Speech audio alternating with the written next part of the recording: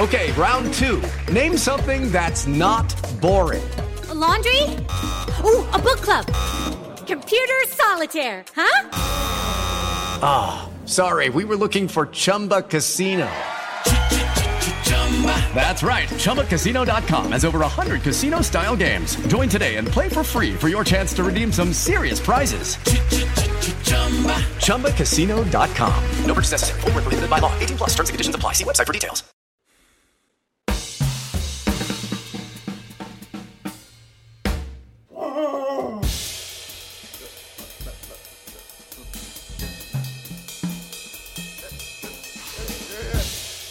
Ladies and gentlemen, can I please have your attention?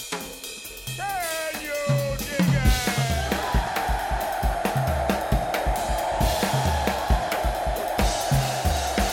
it? Greetings, dear listeners. This is Jonah Goldberg, host of the Remnant Podcast, brought to you by The Dispatch and Dispatch Media. So by now, you know I'm back from vacation. It was a really, really great time. With a few other people, including our dear friends, Ron and Pam Bailey. Ron is a science correspondent for Reason. And he's only been on this podcast once, but for reasons that are too complicated and too boring to get into here. But I should have him back because he's one of my favorite people. And it was really great. It was really beautiful. It was good for me sort of psychologically. It was the longest I think I've gone without writing anything, professionally at least, since, I don't know, my honeymoon? I mean, I did go on that whitewater rafting trip about 4 years ago, which was completely off the grid. So maybe that was the longest I went since my honeymoon. But anyway, it's a rare thing for me not to file anything anywhere. I go through a kind of psychological withdrawal. Also, I don't think I mentioned this, but a few years ago, I've always had mild aquaphobia issues ever since I was a little kid. I had some accidents as a kid. And so it always takes me a little longer to get used to swimming. I'm a okay swimmer, done lots of ocean and river and stuff, taught my kid how to swim. So it's not like I can't swim. It's not like I can't, do water stuff. But a few years ago, I kind of had this weird panic attack in the ocean. And I've been much more, it's weird. It's hard to explain to people who haven't been through it. It's very much like I've talked about this before, my theory of writer's block, which is that, and I know this I'm not saying this makes sense for everybody or even anybody, but it makes sense to me. It's just how I see it, is I don't believe that writer's block exists, but I think fear of writer's block creates writer's block. And if you convince yourself, it's sort of like, when you try to talk to teenagers about, don't turn this into a thing. If you make it a thing, this is the way my dad always used to talk to me, then it has power over you. If you don't invest cosmic importance in something, then it's not cosmically important. But if you start to freak out about, oh my gosh, I can't write, that fear of that is the actual thing. And it's sort of the same thing with water. I am not afraid of water.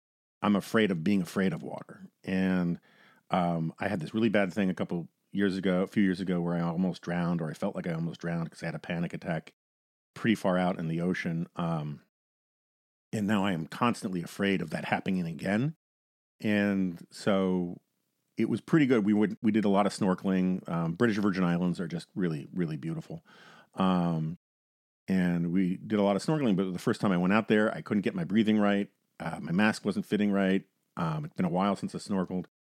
And I just started to feel my heart go and my pulse going in my ears. And I was like, all right, let's call it a day today, try again tomorrow.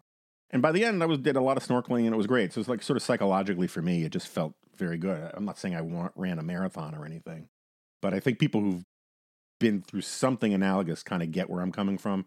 And people who haven't. And so there you have it. I don't really care. I'll spare you the rest about my lavish vacation, but it was great. I didn't get super tan. Did burn the hell out of the tops of my feet. And I did some reading, though not like my wife. I think my wife read 4 books while I read like half of one and a third of another or something like that. So the other thing, I'm just catching you up right before we get into whatever. And I got to tell you, I'm warning you in advance. I'm in one of those moods, been in one of these moods since I got back, partly because I was rested, partly because I felt like I was missing everything, partly because I didn't write and I didn't podcast for a week, and I just getting backed up with all of the just rank punditry that was just accumulating in my cranium. So I feel like I am poised for a Castro-length diatribe, but I'm not going to do that, or at least I'm going to try not to do that. But I just have so many grievances and issues and things that are I got to unload, and I'm going to try to figure out how to do that between this and the G file. The other thing that I got to reveal this week, finally, after heavy caution from my lawyer and all that, was that I was subpoenaed by Dominion, and I was deposed by Dominion in their lawsuit against Fox. I can't talk about the details of it. I can assure people that, to the best of my knowledge, I did not provide them with anything sort of earth-shattering, huge news. And there's a reason why, at least so far in these filings, my name hasn't come up, because I don't think I was all that pertinent. The reason why I got subpoenaed, I've been led to believe, is that I wrote a Goldberg file where I just said, screw it. In fact, that was the first words of the Goldberg file. We can put it in the show notes. And I went on a tirade about how I know that there are a lot of people at Fox who lie. I don't mean lie about necessarily election fraud, although some people clearly lie about election fraud. I mean, they don't represent their actual views on TV. I did not have Dominion stuff or Smartmatic stuff or any of that in mind when I was writing that, but I could understand if you're a lawyer for Dominion, you look at that piece where I'm talking about how I know these people are not telling the truth on TV, and you'd be like, tell me more. So they asked me to tell them more, and it became a huge thing. I can't get into all the details yet, but it was an unrelenting and insufferable ass ache for a big chunk of the last year or so, a little more than a year. And some of it had to do with the fact that I didn't want to get, if I had to hand over all of my emails and texts and all these kinds of things, we were worried that Steve would get, subpoenaed. And if Steve, who did get subpoenaed, and it's a long story, he has a different role than I do. He's a reporter. He doesn't want to give up his communications. I don't want to give up my communications. I didn't want to give up my communications either. But, Steve's was a reporter for 25 years. He has these established ground rules with lots of people that they can talk to him in confidence and all that kind of thing, including other people in the media. And so it became this big legal hassle, big financial hassle.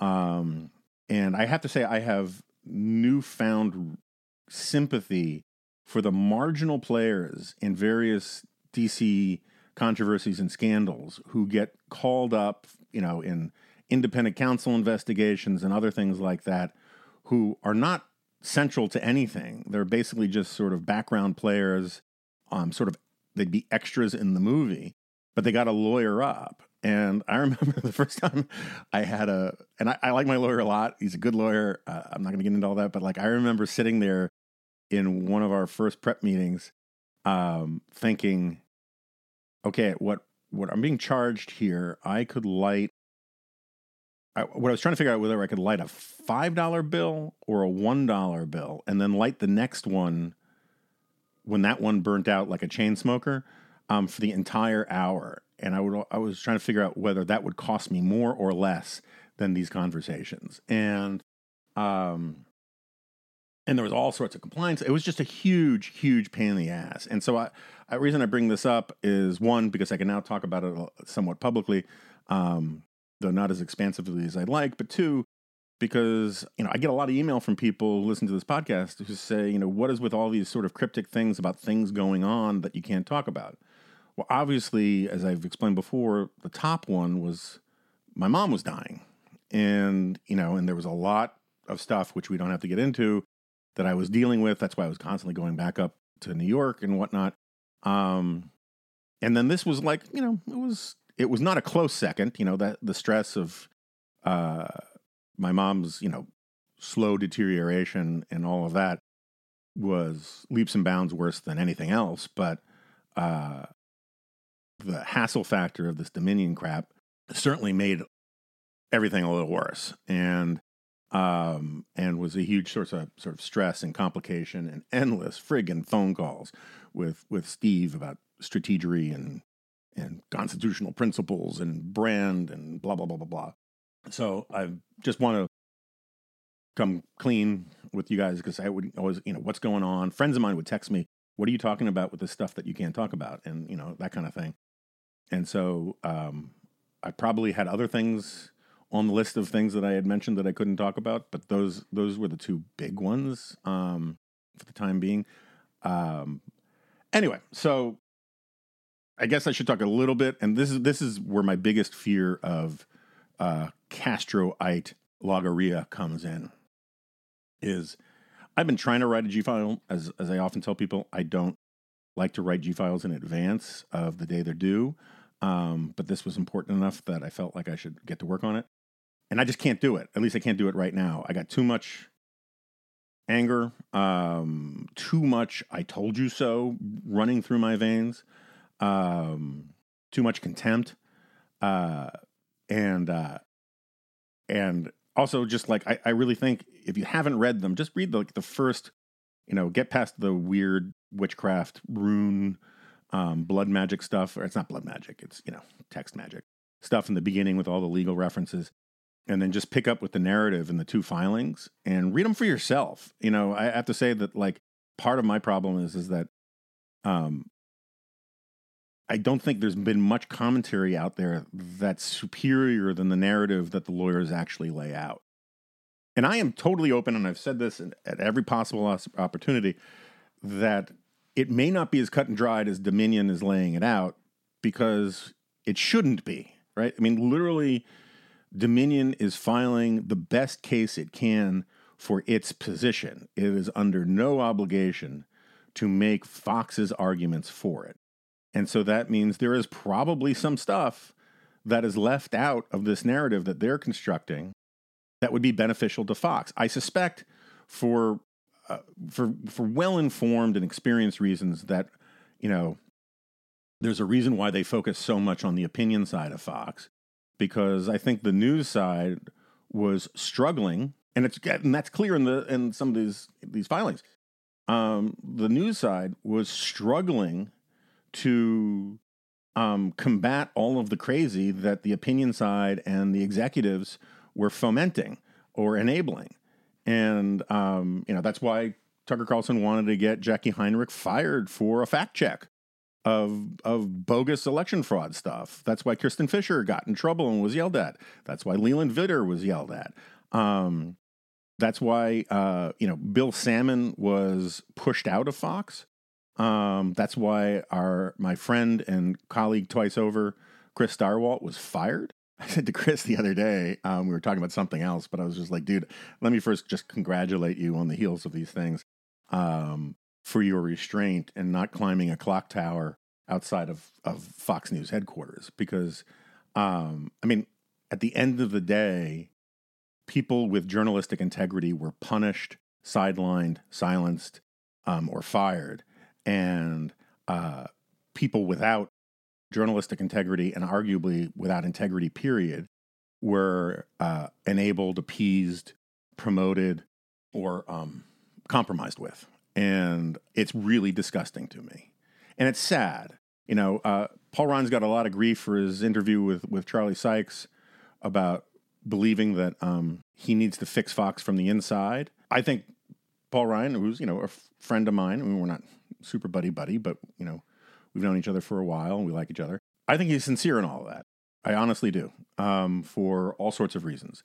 And I just think he's probably just simply deluding himself, unless, there is some red wedding type move coming down the pike, which, again, this is just all free association. I'm just spewing this stuff as it comes into my cranium. But, Rupert Murdoch in the past, admittedly when he was considerably younger, considerably younger, but certainly when he was younger, because we were all younger in the past. You can do the math yourself. But when he's hit crisis moments, he's been capable of doing really bold, audacious, risky things to pull his bacon out of the fire. I mean, that's one of the things I think that Succession show gets right about their Rupert Murdoch style character. I remember my dad telling me years ago about how the founding newspaper of the Murdoch Empire, the paper that sort of Rupert grew up in and that Rupert's dad had founded, started to lose money. He just closed it, totally unsentimentally.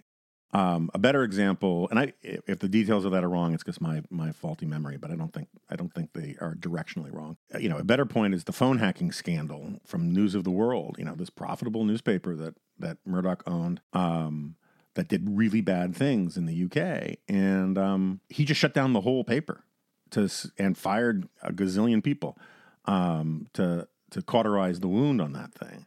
Now, I don't think Murdoch can fire anybody right now because it would look like an admission of guilt, or at least that's what the conventional wisdom is.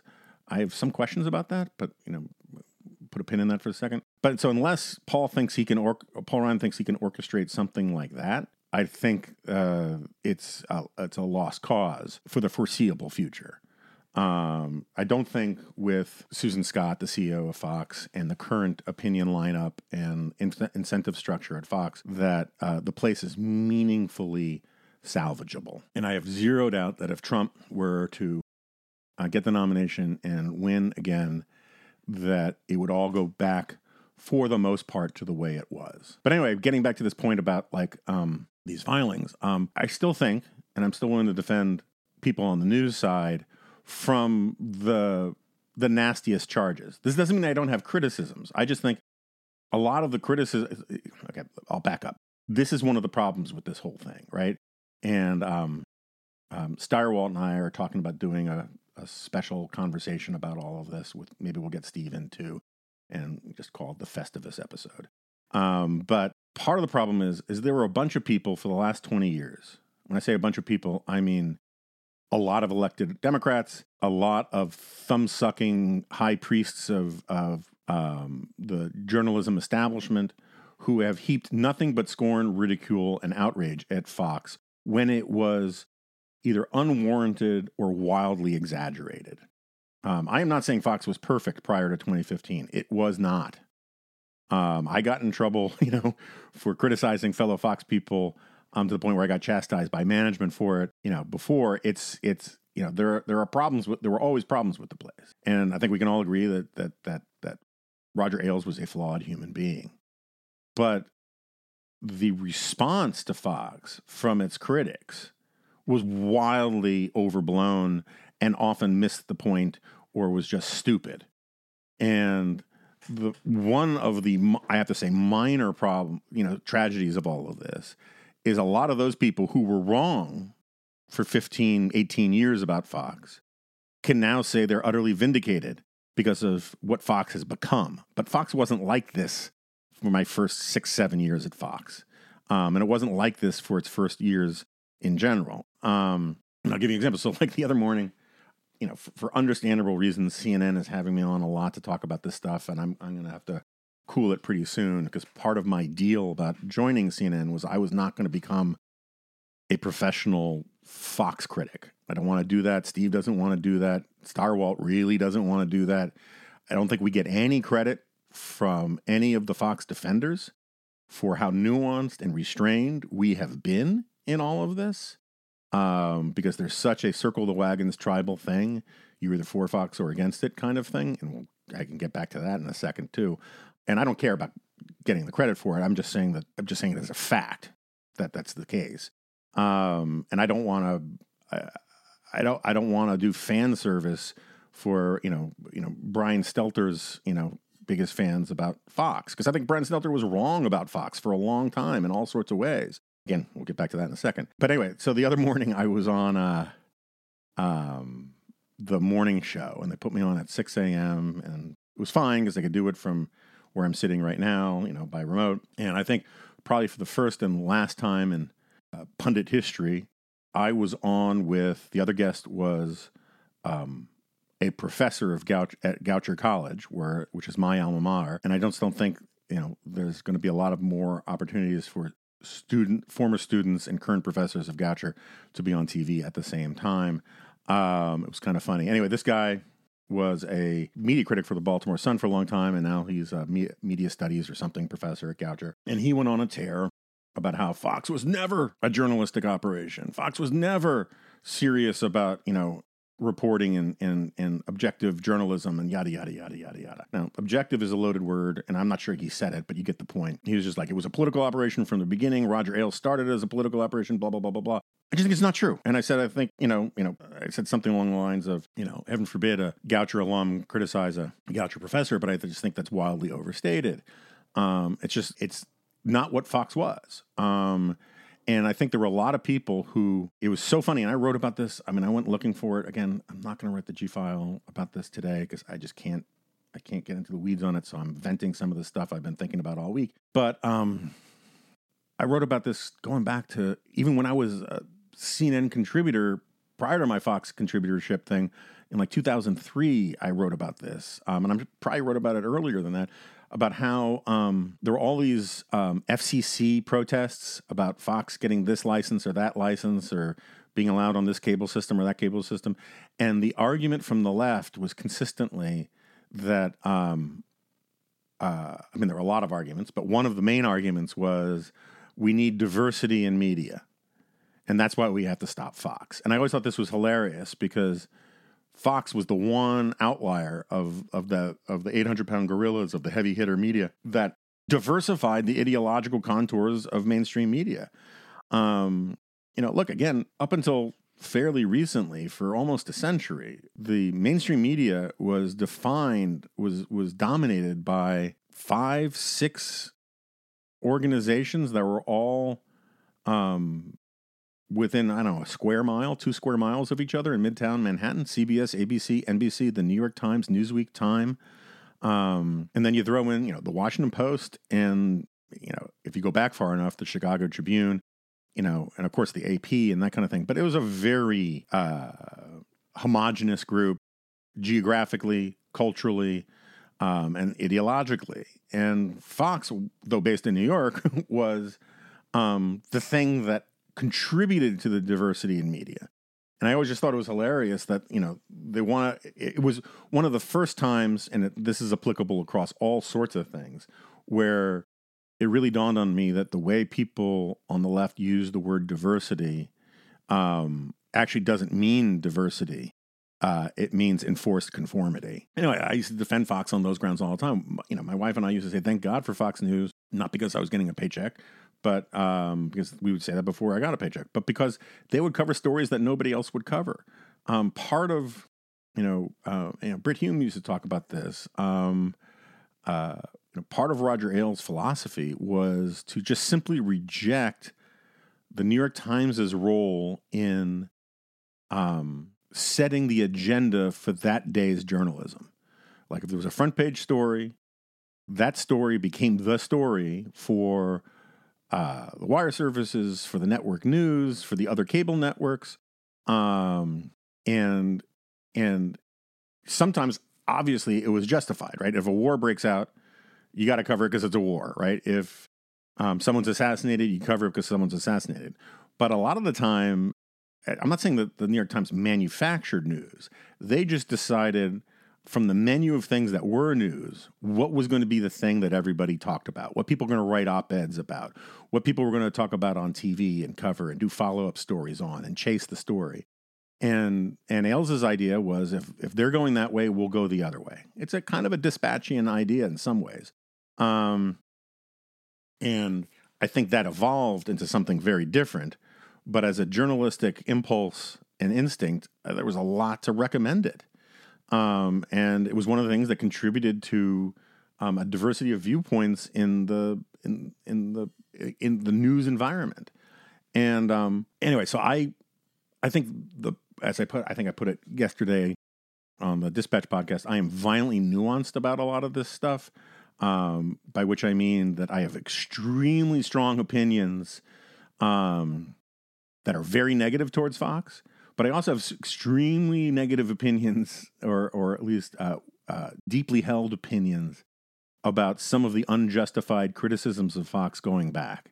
And, and if you look at these filings, the times that the news people are cited or referenced tend to be times where they are bolstering Dominion's position that the opinion side was irresponsible and grotesque.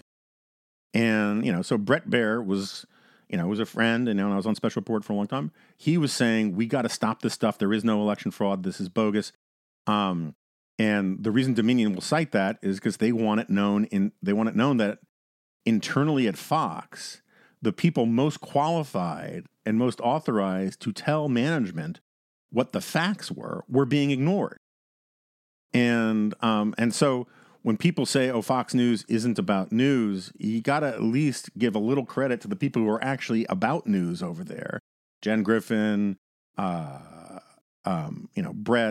Bill Salmon when he was there, Chris Starwalt when he was there. I should probably stop naming people because I'll just get them in more trouble if they're still at Fox.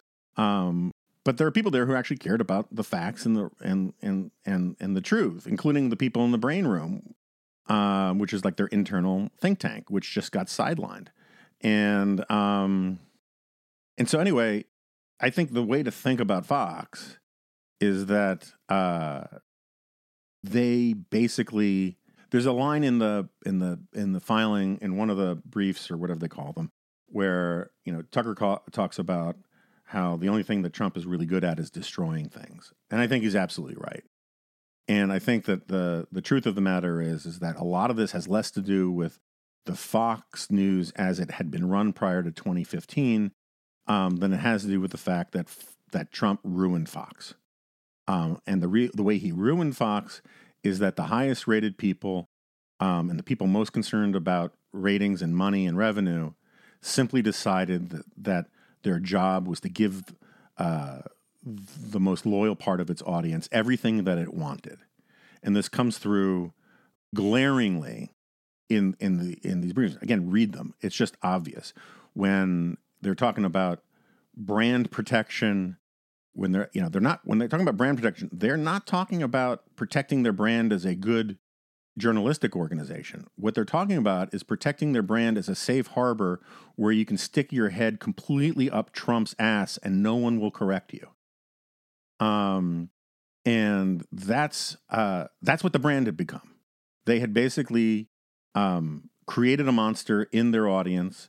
And I'm not saying everybody in the audience is a monster. I'm talking about in the aggregate, this creature, this thing that they created by allowing the audience to watch TV as if it was a choose your own adventure story, and came into full view when during the aftermath of the election, when Trump starts saying it was stolen, it was rigged, whatever.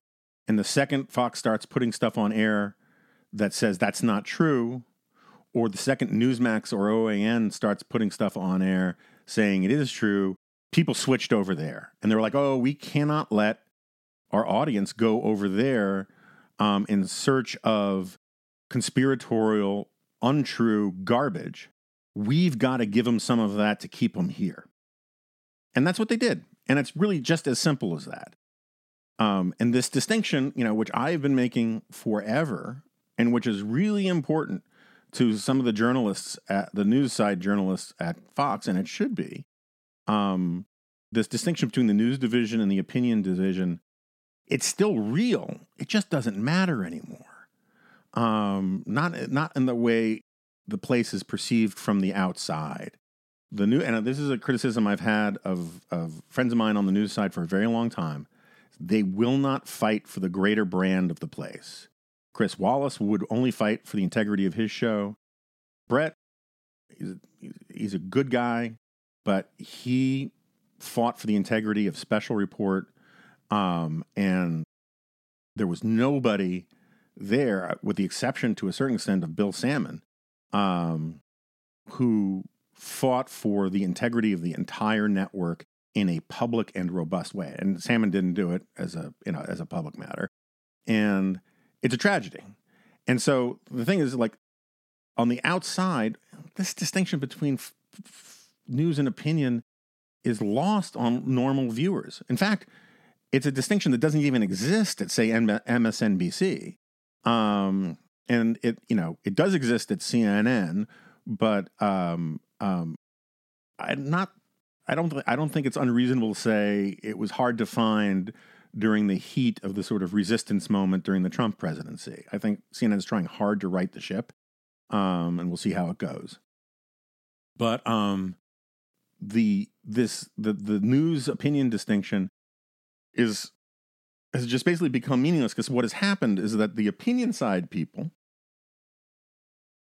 particularly in prime time, they care basically about ratings, right? And their own cults of personality, which they consider deeply tied up in ratings. I think a lot of people think this is all about money and ratings, and obviously there's a lot of truth to that, but that's not the whole story. Like, for example, I honestly think that if you told Laura Ingraham they would cut her salary in half, and she could, if they told Laura or Tucker, or certainly Hannity, although you hear stories about how he's burnt out, but like certainly Hannity 10 years ago, if you told any of those guys, okay, we know you can't get jobs anywhere else, you're sort of have these golden handcuffs here at Fox, we're going to cut your salaries in half, I think they'd all stay and do it. Because a lot of it has to do with the psychic reward of being popular and recognized and having cults of personality.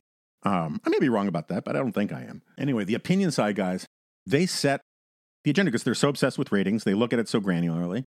The executives obviously all look at it granularly. They measure these things in 15-minute increments. And if something isn't playing with the audience, they put something else on TV. If Mikey won't eat the gruel, they put bacon and eggs. They figure out what people want. And the opinion side was better at doing this because they had no competing considerations the way news people do, who actually have to respond to exogenous events outside of the editorial planning room, right? They have the news, events, things happening in the world, including things that are disturbing or inconvenient to the worldview of a lot of people in the audience. And so the opinion side, figured out whether it was immigration or fentanyl or under Biden's laptop or Benghazi or you go down a long list, right? And I think some of these things are absolutely legitimate. I think all of them are legitimate issues. The question isn't whether they're worth covering; it's whether they're worth covering to the exclusion of other things, and at a very high decibel level. And over time, the opinion side basically figured out the issues that the audience wanted to hear about. And then the news side came in the next day for daytime TV and basically just sprinkled facts on it like so much seasoning to set up the next night's opinion thing. And I remember getting really angry about how I would have to do, like the Bill Hemmer daytime thing. And I like Bill and I like Dana and I like all those people, but I would get really pissed off because, look, I mean, this is before all the Trump stuff, or maybe it was during the Trump stuff. I don't give a rat's ass, but it was like, it was when I was still, able to, have pleasant conversations with a lot of these people. I don't think I'm the smartest pundit in the world. I'm still a little bit in awe of people like Krauthammer and George Will, who I think are better than me and all that kind of stuff. But I just got to tell you, I've known Tucker for 25 years, known Hannity for a long time. I've known Laura for a really long time. I don't think Laura and Tucker are dumb. I think they're smart people. I think they know some things I don't know. I think I know some things they don't know. I think they're very, very, very, very wrong about some things. I think Hannity's pretty dumb. But whether they're smarter than me, dumber than me, whatever, I don't invest a huge amount of significance in what they say. I don't think that these are people who simply by virtue of their utterances are making news. And yet on the daytime side, you would have these episodes where they would just simply play a clip from some diatribe or opening statement from, Laura or Tucker, or I guess O'Reilly before that, or Hannity, and then ask people who were supposed to be there to analyze the news to analyze their punditry. And that was a way of sort of massaging into the news side more and more of this opinion stuff. And then you get the Trump part come in, and that's really, I think that's the key to this whole story, is that these people got corrupted by proximity to power, by trips to Mar-a-Lago, by the cult of personality stuff, by the demands of the audience. And because that corruption was very popular and translated into good ratings, Susan Scott and the people in the C-suites just let it happen. And I think that the causality of this is more complicated than a simple sort of Marxist analysis that says, oh, they wanted money. It has to do with the way Trump has corrupted so many institutions of the right and so many individual people on the right. Look, I mean, I will stop now. I know I'm working myself up into one of those like John Belushi rants from, early days of SNL News, where he would be like, and don't even get me started on the Irish and their mothers. And then he would flip out and have a seizure and fall on the floor. So I should probably switch gears. Okay, let's take a second to hear from our sponsor. Do you owe back taxes? Pandemic relief is over now. Along with hiring thousands of new agents and field officers, the IRS has kicked off 2024 by sending over 5 million pay-up letters to those who have unfiled tax returns or balances owed. Don't waive your rights and speak with the IRS on your own. They are not your friends. Tax Network USA, a trusted tax relief firm, has saved over $1 billion in back taxes for their client, and they can help you secure the best deal possible. Whether you owe $10,000 or $10 million, they can help you. Whether it's business or personal taxes, even if you have the means to pay or you're on a fixed income, they can help finally resolve your tax burdens once and for all. So call 1-800-245-6000 for a private, free consultation or visit tnusa.com/remnant. That's tnusa.com/remnant.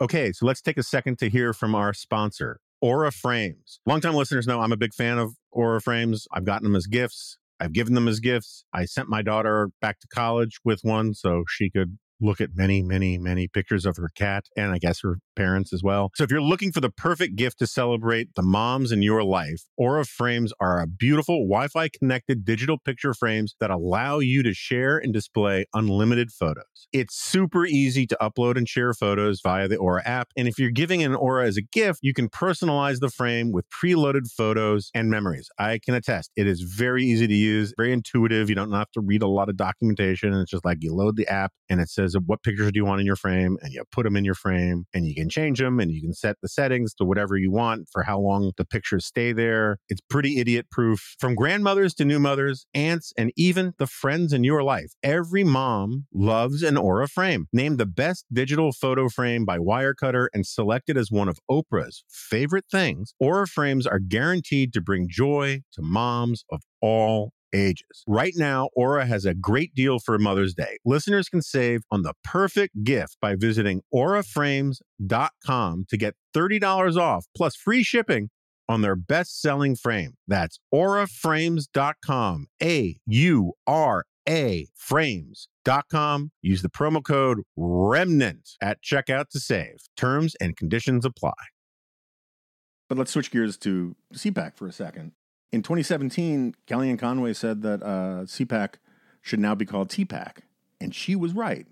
CPAC, which was always problematic, always had a high grift to quality ratio, but was still worthwhile for all sorts of reasons, in part because you just needed everybody to be able to get together. It was a convention more than it was anything else. And now it's an utterly corrupt thing. Either financially, intellectually, ideologically, or all of the above. I mean, Carrie Lake is giving the keynoter at the Reagan dinner. Matt Schlapp, who, is a pay-for-play guy and always has been, is still around despite these allegations against him, which I think, we'll wait and see and all that kind of stuff. But if I had to bet, they're all true. You have the thing just basically being an ATM. It's funny. Last year they had Viktor Orban, and so now they have to have the authoritarian slot. So they're going to have Bolsonaro this year, and of course they're going to have Trump. And this is not Reagan's CPAC. This is not Reagan's party. This is not Reagan's conservatism. And I saw this thing on TV this morning where they were asking Sarah Palin what she made of the fact that Kevin McCarthy and Mitch Daniels and I can't remember who else weren't attending CPAC this year, but people like you are. And she said, well, she's like, if you kept going down the list, I'd say it's because I'm not a rhino. It's like, yeah, that's the distinction here. It's, again, it was always a weird place, but it was kind of a fun weird. So the other night on the Dispatch Live thing, Kevin Williamson was on, and he had this great analogy where he said, if you've never been to CPAC, you're young, some eager sort of conservative, you would always read these things in National Review or the Weekly Standard or in New Republic or in Human Events or whatever about these important panel meetings and things at CPAC, whatever. But then you actually go, and he compared it to like the first time you go to a nude beach and you have all these ideas in your head of, what it's going to be like, this sort of late night Cinemax scene of really hot women, all, luxuriating in the sun. And then you see what it really is. And it's really kind of a disappointment. And I think I think it's incredibly apt. So what else? I could go on about this cancel culture crap. To Trump yesterday, I think it was yesterday, maybe it was the day before, posted this thing on Truth Social about how Rupert Murdoch needs to fire everybody who didn't agree with the stolen election stuff, and he needs to stop throwing hosts under the table, which, is not a thing. And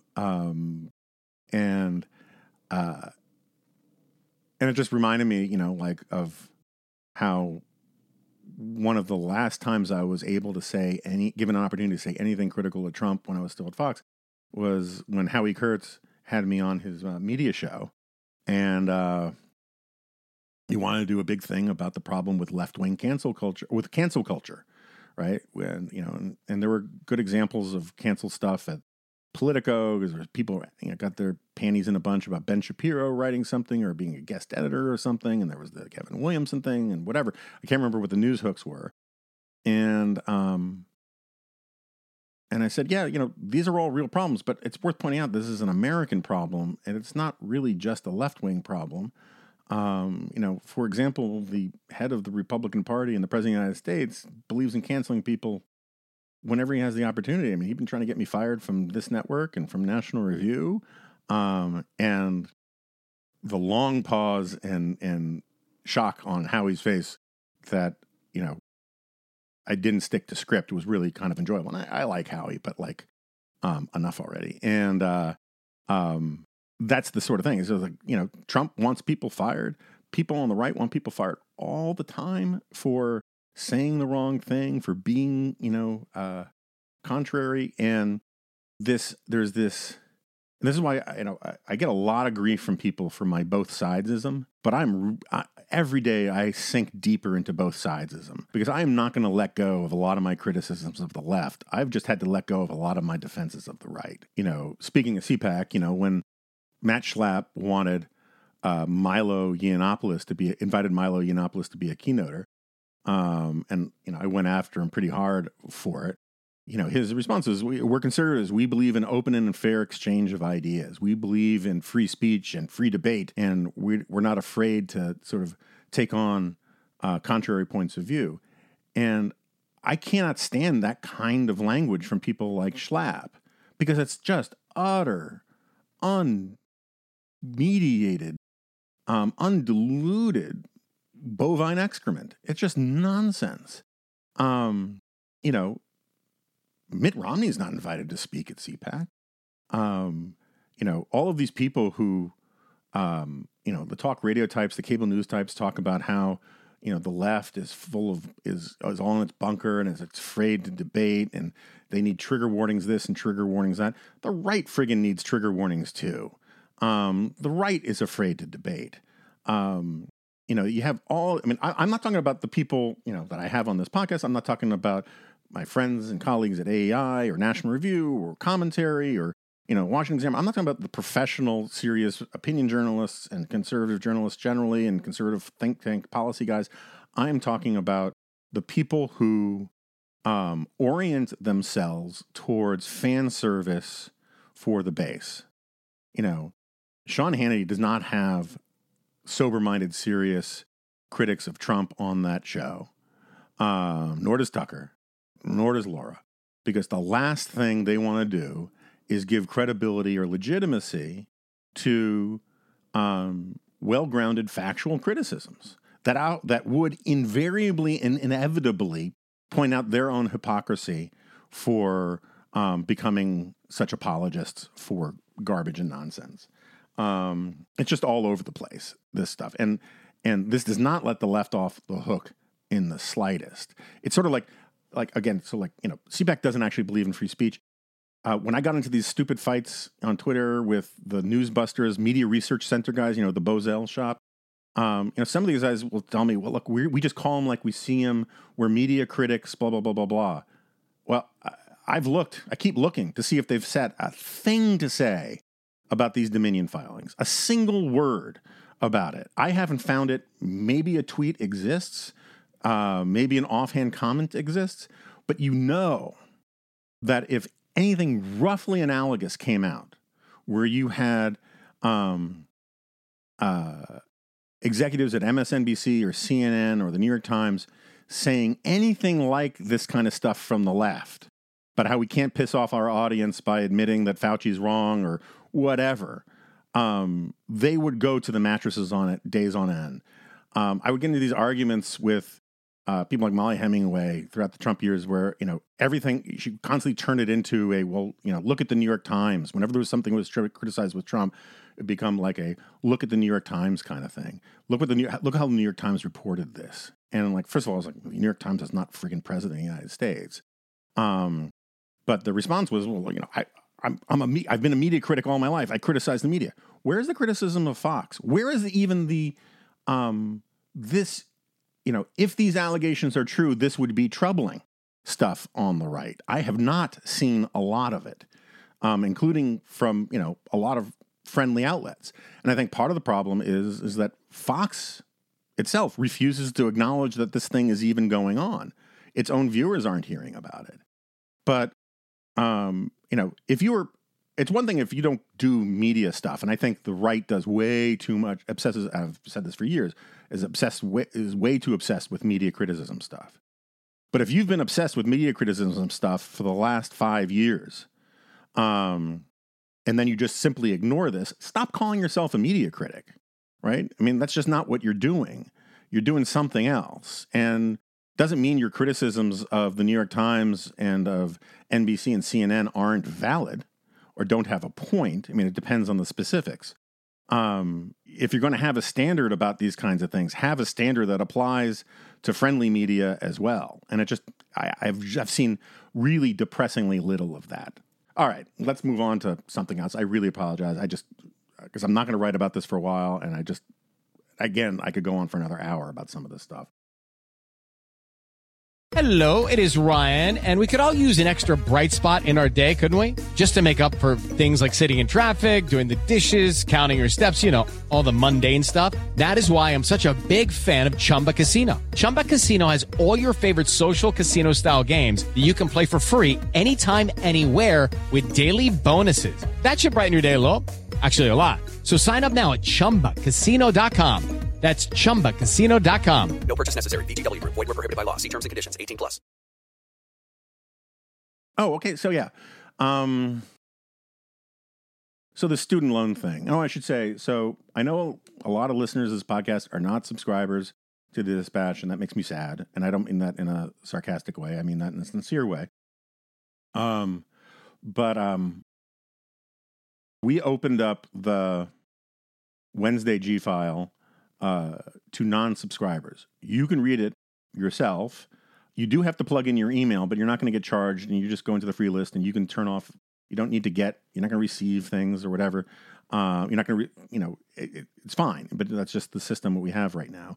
But you can read it for free. Take a look at it. I think it's a good way of getting at a lot of the issues I talk about on here a lot.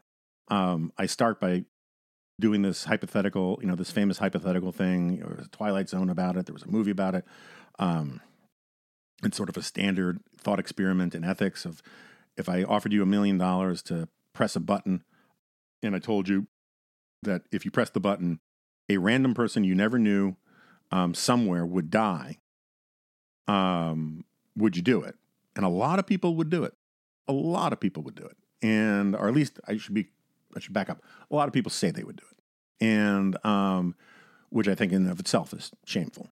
And, anyway, the reason I brought it up was that, that's murder, right? I mean, ethically, there's no difference between pressing that button and me giving you a sniper rifle and saying, shoot someone you've never met in that crowd. And I'll give you $1 million.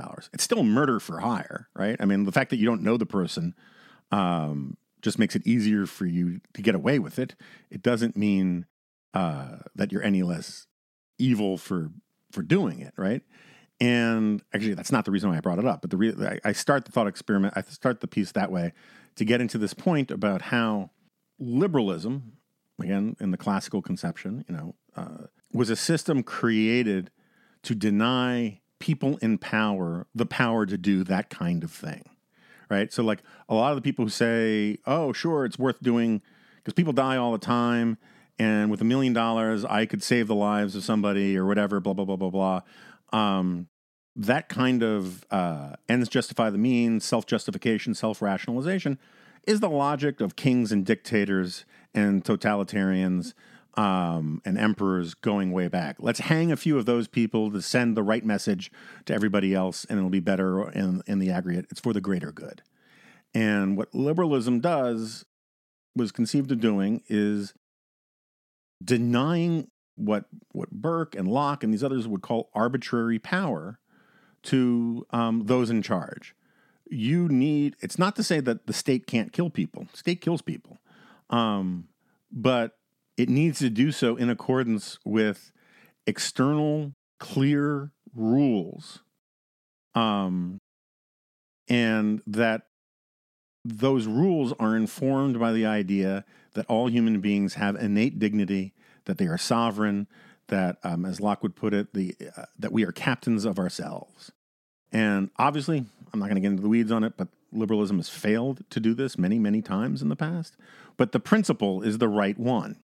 It is the principle behind human rights. It is the principle behind natural rights. It's the principle behind the Constitution, which says that, the right to life, right to self-defense, the right to be secure in your papers in your home, the right to speak, your conscience, the right to worship as you please. These are the things that a decent, liberal democratic society protects. And the way it protects them is by denying those in charge the ability to simply do what they want according to whim.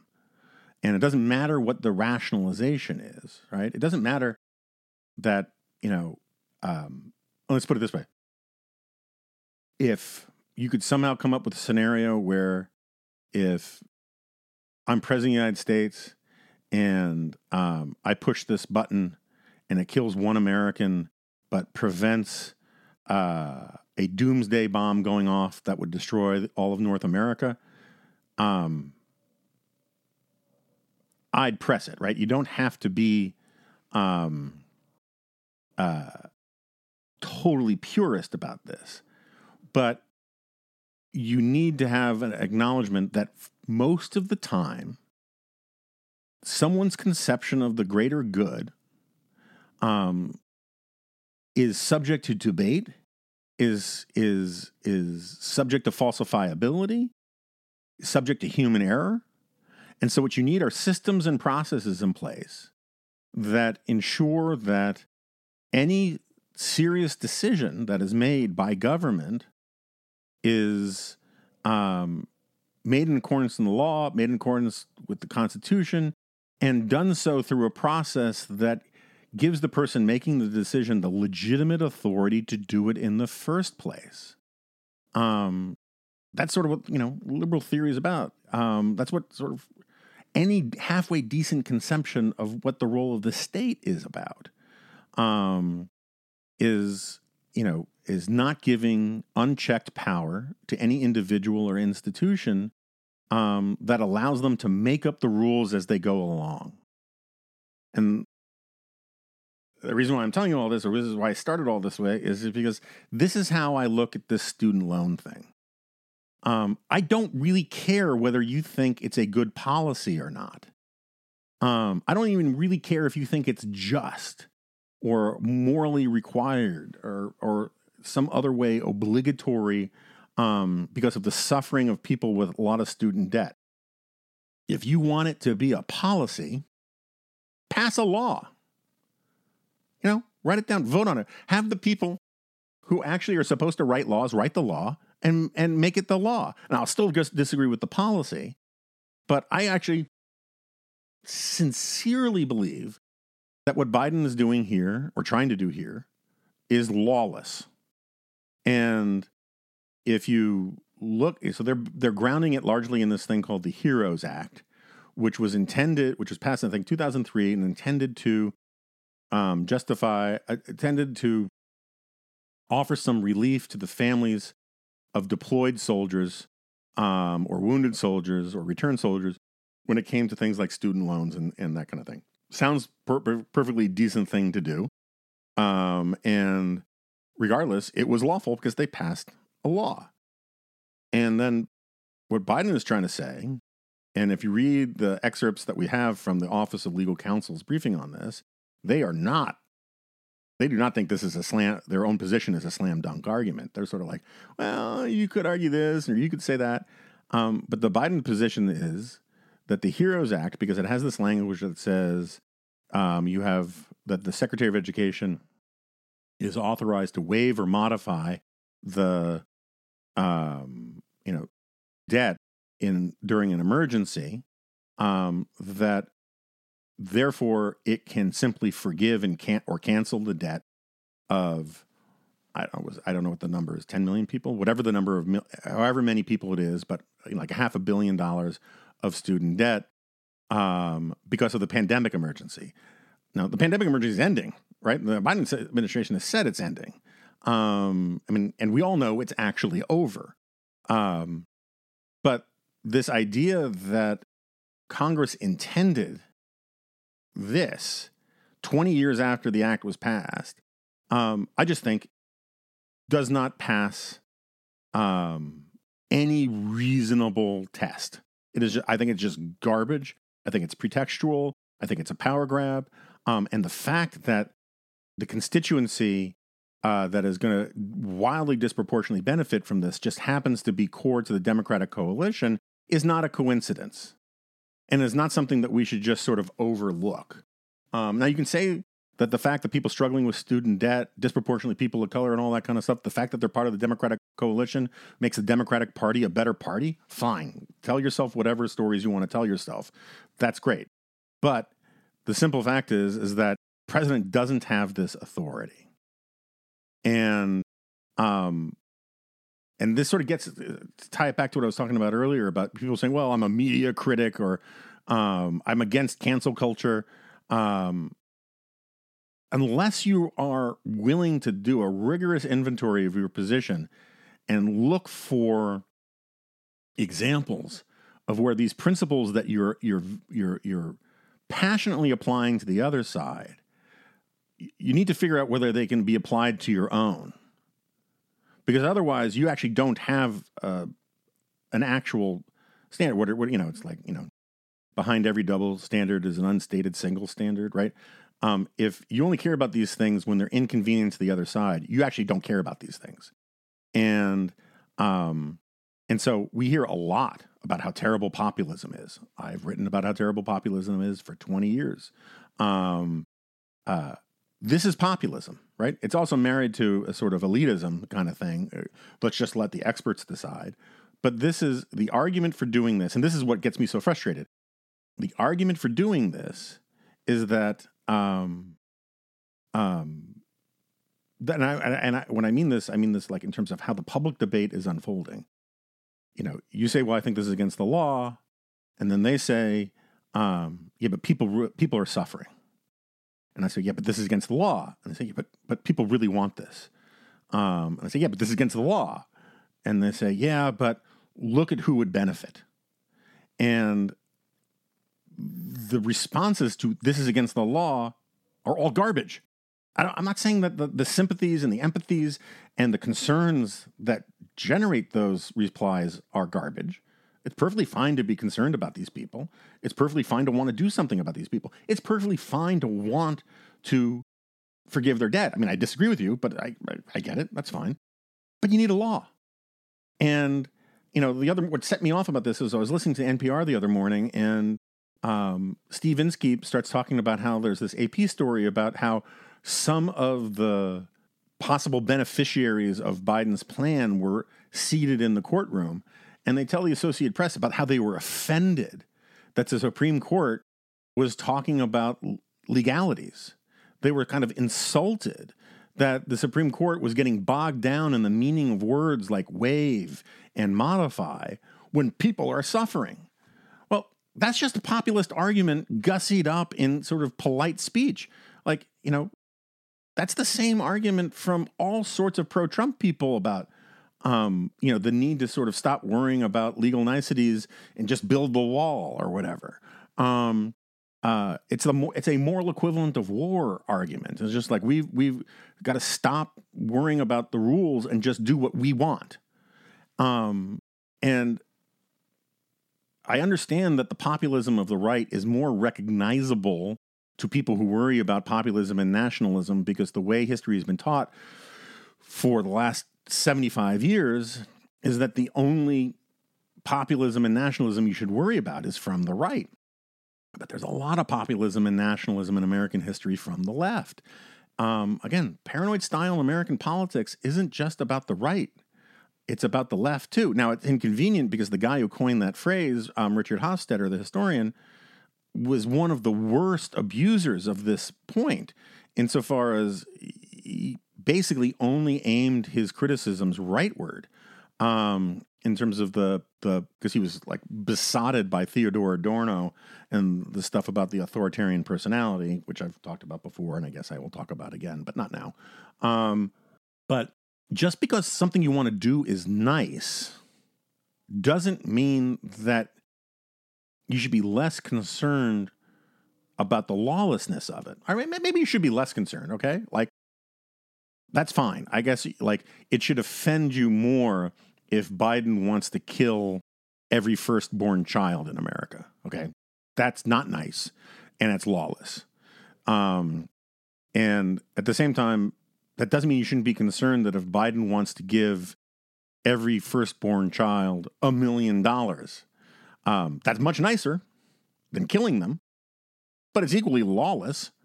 And he just doesn't have the authority for it.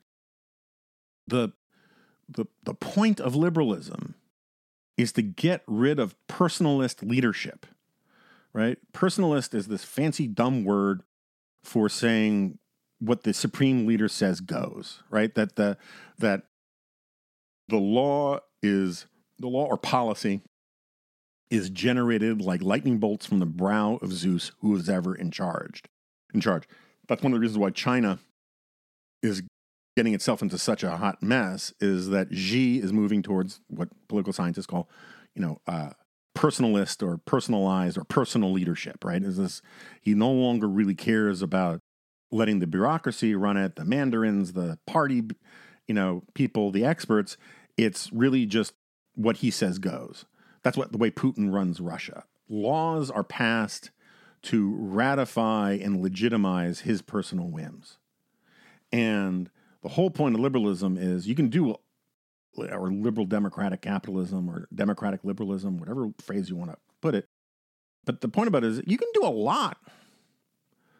You can make this a socialist country under liberalism. But you can't make it a communist country. You can't make it a totalitarian country and remain liberal.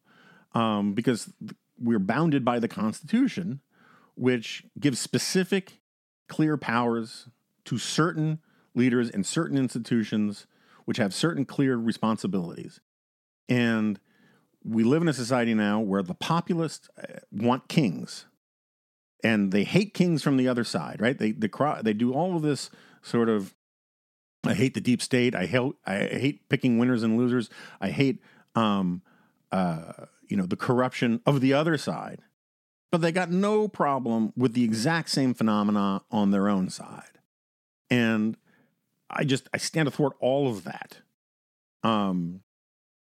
If you want to do really bad things, do it lawfully, do it the right way. That gives it legitimacy. And it's sort of fascinating to me. Like the Washington Post has this piece that has this editorial that says essentially what Biden is doing is unjustifiable and it's a power grab and it's overreach and it's an abuse. But the Supreme Court shouldn't knock it down. Now, their argument, I think, is more plausible than a lot of people on the right make it. I don't agree with it, but I think it's more plausible. Their argument is, at least in part, that the plaintiffs in the student loan thing don't have standing. And if you don't have standing, or if you grant them standing, right, the ability to bring the suit. This is the thing in our law. I know most of you know this, but just to be clear, standing just means that, like, you have to be personally wrong in order to bring suit. And the reason we have that rule is that if you didn't, people would just sue about stuff that they don't like, right? They would say, I really don't like Trump's policy for this or Biden's policy for this. I don't like the wall, so I'm going to sue you, even though it does nothing to me, right? And it would just clog up the courts and create a hot mess, and it would politicize the courts because then they would have to, like, get into all sorts of things that they don't want to get into. So I get the concern about protecting standing. I have my, reasonable disagreements, but I think it's a serious, legitimate concern. But what enrages me about the Washington Post position, and the position of a lot of people who are making that argument, is they seem to be more angry at the idea that the Supreme Court would knock it down than angry at Biden at putting the Supreme Court in this position in the first place. And this sort of gets to my, long-standing thing, and I get made fun of a lot by people. Oh, you care about norms, and but my norms, and I care about norms a lot. And the idea that conservatives aren't supposed to care about norms is so ass-poundingly stupid that I have a lot of contempt for people who call themselves conservatives and say they don't care about norms. What is conservatism without caring about norms? And tradition, and right and wrong, and manners, and these kinds of things. And, but anyway, I care about norms and democratic norms, political norms, moral norms. I care about them. I used to have a dog named Norm, Great Basset Hound. And part of my argument has always been that, like, part of the problem with Trump's violation of norms is it gives permission to people on the other side to violate norms too. And,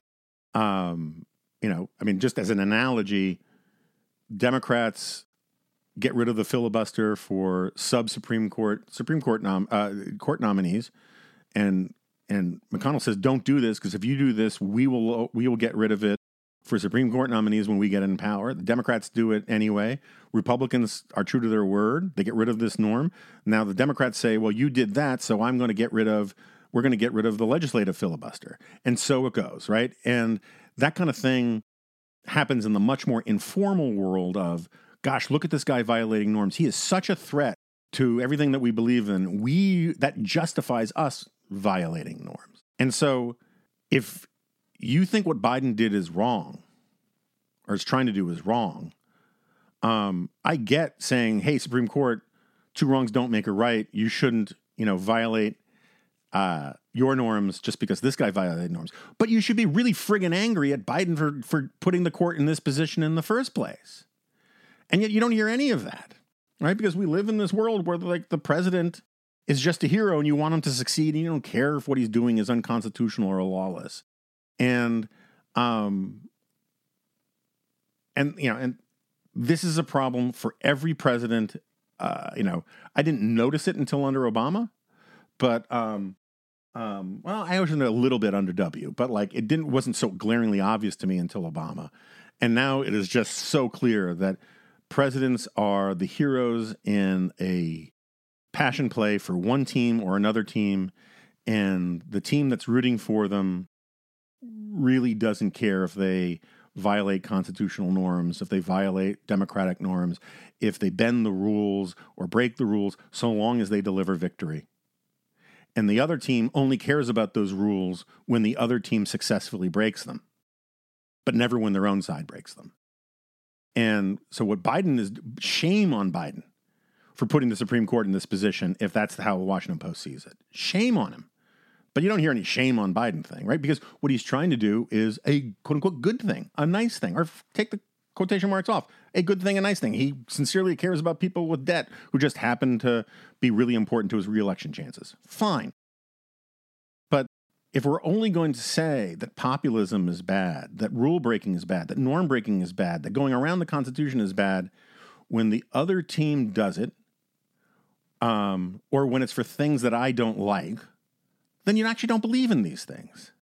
You know, one of the most eye-opening things for me was, I remember, I don't know, the first or second year that Clarence Thomas was on the Supreme Court, there was this, there was a decision about a prison guard or a prison inmate who was really savagely beaten by prison guards. And Thomas wrote this position, held that it wasn't unconstitutional. Now, I'm open to the argument that it was unconstitutional. That's not my point. But I think his point was really very useful for me and has sort of shaped a lot of my thinking about the Constitution ever since, which is, and it's a theme I bring up here all the time, which is, you know, bad things can be constitutional and good things can be unconstitutional. And Thomas's point was, look, what these guards did was terrible. I believe that they were criminally prosecuted for it. They could also be professionally sanctioned for it, for lesser kind of things. There are all sorts of places where you could punish this that didn't necessarily mean it was unconstitutional. And I think this is just a really important way of thinking about these things. And I just don't think a lot of people do think about them. And that, all right, so done with that point. But then this is the point I actually wanted to get to about this, which is new and not in that G file. So I'm listening to Advisory Opinions, which is hosted by Sarah Isgur, but frequently has the New York Times' David French on it. And David makes this point, and I think his analysis is probably 100% correct. There's not a disagreement with David. But David says something along the lines of, if they can get past the standing question, there's no way the court upholds Biden's move. It's so clearly lawless. It so clearly is contrary to the way the majority views the Constitution. It is fatally flawed and will die. Now, I defer to David on that analysis. And I already said that I understand why you have to have some sort of notion about standing. Otherwise, the courts are going to just sort of, suffocate. So I get that too. But we're in a really weird place when you think about it, right? Let's just say, let's take the student loan part of it out of it. Let's say that the President of the United States, this is an example I use in the G file. Let's like Donald Trump wants to issues an executive order that cancels all vacation home mortgage debt, right? Which is in effect just a massive giveaway to affluent, disproportionately Republican voters, right? It's a giveaway to the boat parade people. In fact, let's say that he is just simply going to cancel all debt on boats above $2 million, right? So that's a real giveaway to the boat parade people. And he's going to use that money to build the wall or whatever. Let's just stipulate, for the sake of my thought experiment, that this is just wildly, obscenely unconstitutional. But let's say, for whatever reason, there's no standing. No one can figure out how. There's no standing to sue about this. Now, I assume that there would be standing to sue. I don't know what it is, but let's just say for the sake of argument that no one could figure out a way to get the Supreme Court to hear the case. Isn't it just weird? Don't you think it's just a little disturbing that you can have people agree that something is absolutely lawless and unconstitutional, but so long as you can't figure out how to unlock the combination lock of getting access to the courts, that it just gets to happen. And that's sort of where we are. on student loans and on a lot of things. And, you know, I don't want to say it's a flaw of the Constitution, but it feels like a flaw of the Constitution. I think that the reason why it feels like a flaw of the Constitution gets back to my point about how Congress is, is a eunuch. Because there was a time in this country when if the president just simply nakedly usurped Congress's power and did things that Congress did not want or did not intend, Congress would punish the executive branch. But Congress doesn't want to do that anymore. Congress is comfortable with executive lawlessness, particularly when it's executive branch lawlessness from its own team. And so again, sort of getting back to this point, shame on Congress, shame on everybody that's putting the Supreme Court in the position of having to be the only grown-ups as an institutional matter in the federal government, in our separation of powers arrangement. Because we put the Supreme Court in this no-win situation all the time, whether it was Obamacare or whatever. Everybody else abdicates their proper roles and then demand that the Supreme Court either stop us before we kill again or ratify how we're getting away with murder. That ends up having half the country who likes the policy or hates the country or hates the policy, thinking that the Supreme Court is being political, when the real problem is they put the Supreme Court in a sort of superposition, to borrow a thing from physics, that makes it impossible for them not to be political. Anyway, something to chew on. I've gone long. I got so much else to rant about. Oh, I mean, this, if you'll forget, at this point, if you're still listening, you were probably inclined to indulge even more self-indulgent, but maybe you're not. So I began with this thing about how I have these things behind the scenes that I don't really talk about, but I allude to, and I make it sound more cryptic than I should, and yada, yada, yada.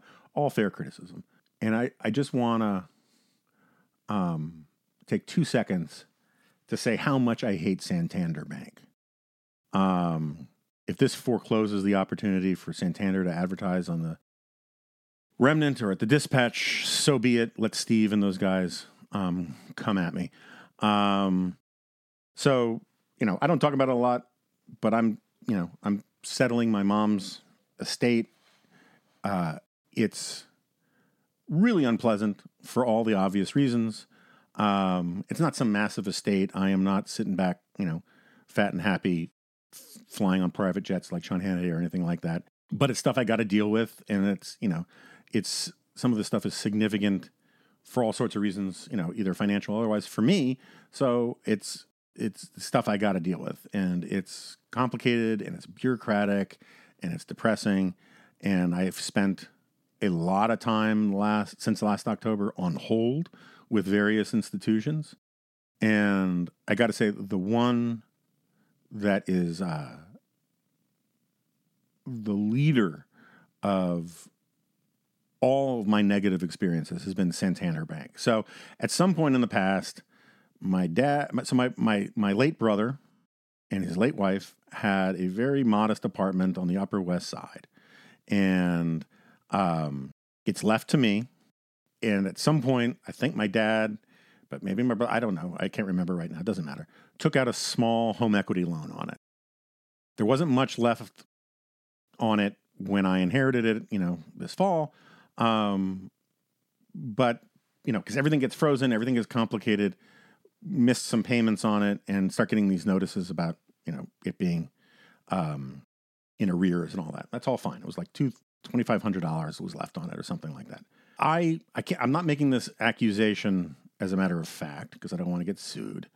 I'm simply saying Santander's made it feel as if they really want to be able to confiscate this property because I owe them pennies.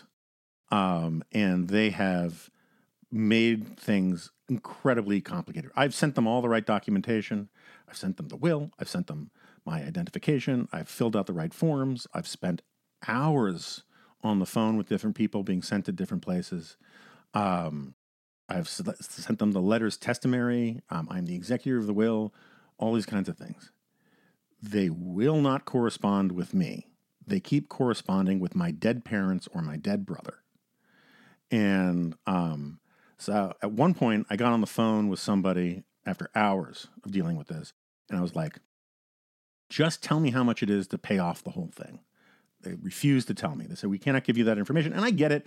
They're privacy rules. You don't want, strangers coming in saying, that they should have access to these accounts. But again, I'm trying to pay the thing off, right? I am not trying to get money out of it. I'm trying to pay it off. They will not give me the information. I send them all the stuff, still won't give me. I'm not going to bore you with all of this. This is very self-indulgent, I know, but I'm so full of rage about it. And so I end up we tried to pay it. I had a friend of mine in New Jersey just go into a bank with a cashier's check. They sent it back. They didn't want the money. It had to come from somebody on the account. I finally convinced them that I could pay it off. I sent them the money. I was $300 short because I didn't know what the actual final amount was with fees or whatever. And I cannot tell you how much I am abbreviating this, right? So anyway, I sent, just to give you a sense of what's going on behind the scenes with me, I'll leave out some of the addresses and stuff, but this is a letter I sent by certified mail this week after I got back from vacation to Santander. Please find and close the check for $300. This is in excess of the stated amount owed in your February 8 correspondence sent to my deceased parents. I apologize for the delay in paying, but as I have tried to explain to various representatives of your company numerous times over the phone and in writing, my parents are no longer able to deal with these issues on account of the fact that they are no longer alive. For some reason, you keep sending them bills and warnings about the apartment there's the address on the Upper West Side, about that apartment being in default. I will spare you further details of my experience with Santander Bank, save to remind you of the relevant bit. I am the sole inheritor of this property and the executor of my mother's and father's estate, as my brother, also deceased, and his wife, also deceased, no longer live there. I am the only person you should contact about this loan. I can be reached, and I give my address, blah, blah, blah, and my phone number, and then I say, I have told you all of this before many times. Again, I am cutting you a check in excess of the amount owed because I do not trust you not to keep this nightmare alive by telling me that the interest is accrued beyond the $240.64 mentioned in the bill. Such has been the pattern of my experience with Santander Bank. But if $300 won't put an end to the worst customer service experience of my life, please contact me, and not my deceased parents, at an address I do not live at. Let me know what it is that will put an end to this. Sincerely, Jonah Goldberg. This is my white whale at this point. I mean, there are other things going on with my mom's estate that I got to deal with, and blah blah blah blah blah. But I don't want to lose this apartment for a few $100. But they send these really frightening sort of dunning letters. You're in default. We're going to seize, and just I feel like the GIF. Shut up and take my money. So anyway. I just thought I'd throw it out there. I am not asking for help with this from anybody, listeners out there. I just, I sometimes feel like people don't understand why sometimes I'm dyspeptic. And it's because of a lot of crap, but this is one of the reasons why I'm sometimes dyspeptic. All right. I don't have, I have other things I could rant about, but now I've definitely gone long. I just wanted to remind everybody they've actually pushed the deadline back for the AEI 2023 Summer Honors Program. It takes place in Washington, D.C. this June. It's an annual program, all expenses paid experience for undergraduate students to come to D.C. from universities across the nation and the world for a week in June where they'll learn from top policy experts. Some of the courses we're offering at AEI, some of the courses AEI is offering this year will cover the changing nature of warfare, taught by AI's Corey Shockey, who's super terrific, awesome. Polarization and pluralism, taught by our own friend and now New York Times columnist David French. And the foundations of democratic capitalism, taught by Michael Strain, our in-house punching boy, but also on the remnant for economic issues, but also the head of the economics department at AEI. In addition to all these seminars, students will also have the opportunity to connect with and network with other students, young professionals, and experts from across the political spectrum and public policy world. If you're a current college student or you know someone who is and may be interested, head over to AEI.org or Google AEI Summer Honors to learn more. Applications are due March 15th, 2023. I believe that is the Ides of March. So seriously, I highly recommend it. I've never known a kid who did summer honors who didn't get a lot out of it. You'll almost surely, if you're a college student, get to meet Guy and maybe even meet me. So if you get a chance, or if you know a college student who'd be interested in this stuff, send them a note about it. And other than that, please subscribe to the Dispatch. Please become a member. You can check out that G file and you see what you've been missing. And I apologize for the glandular excitement of today's remnant, but it's good to be back. And I'll talk to you next time.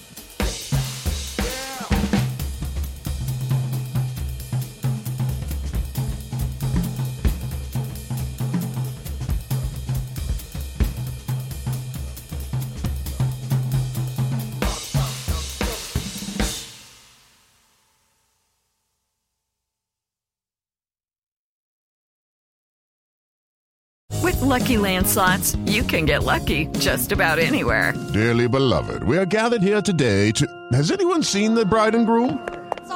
Sorry, we're here. We were getting lucky in the limo and we lost track of time.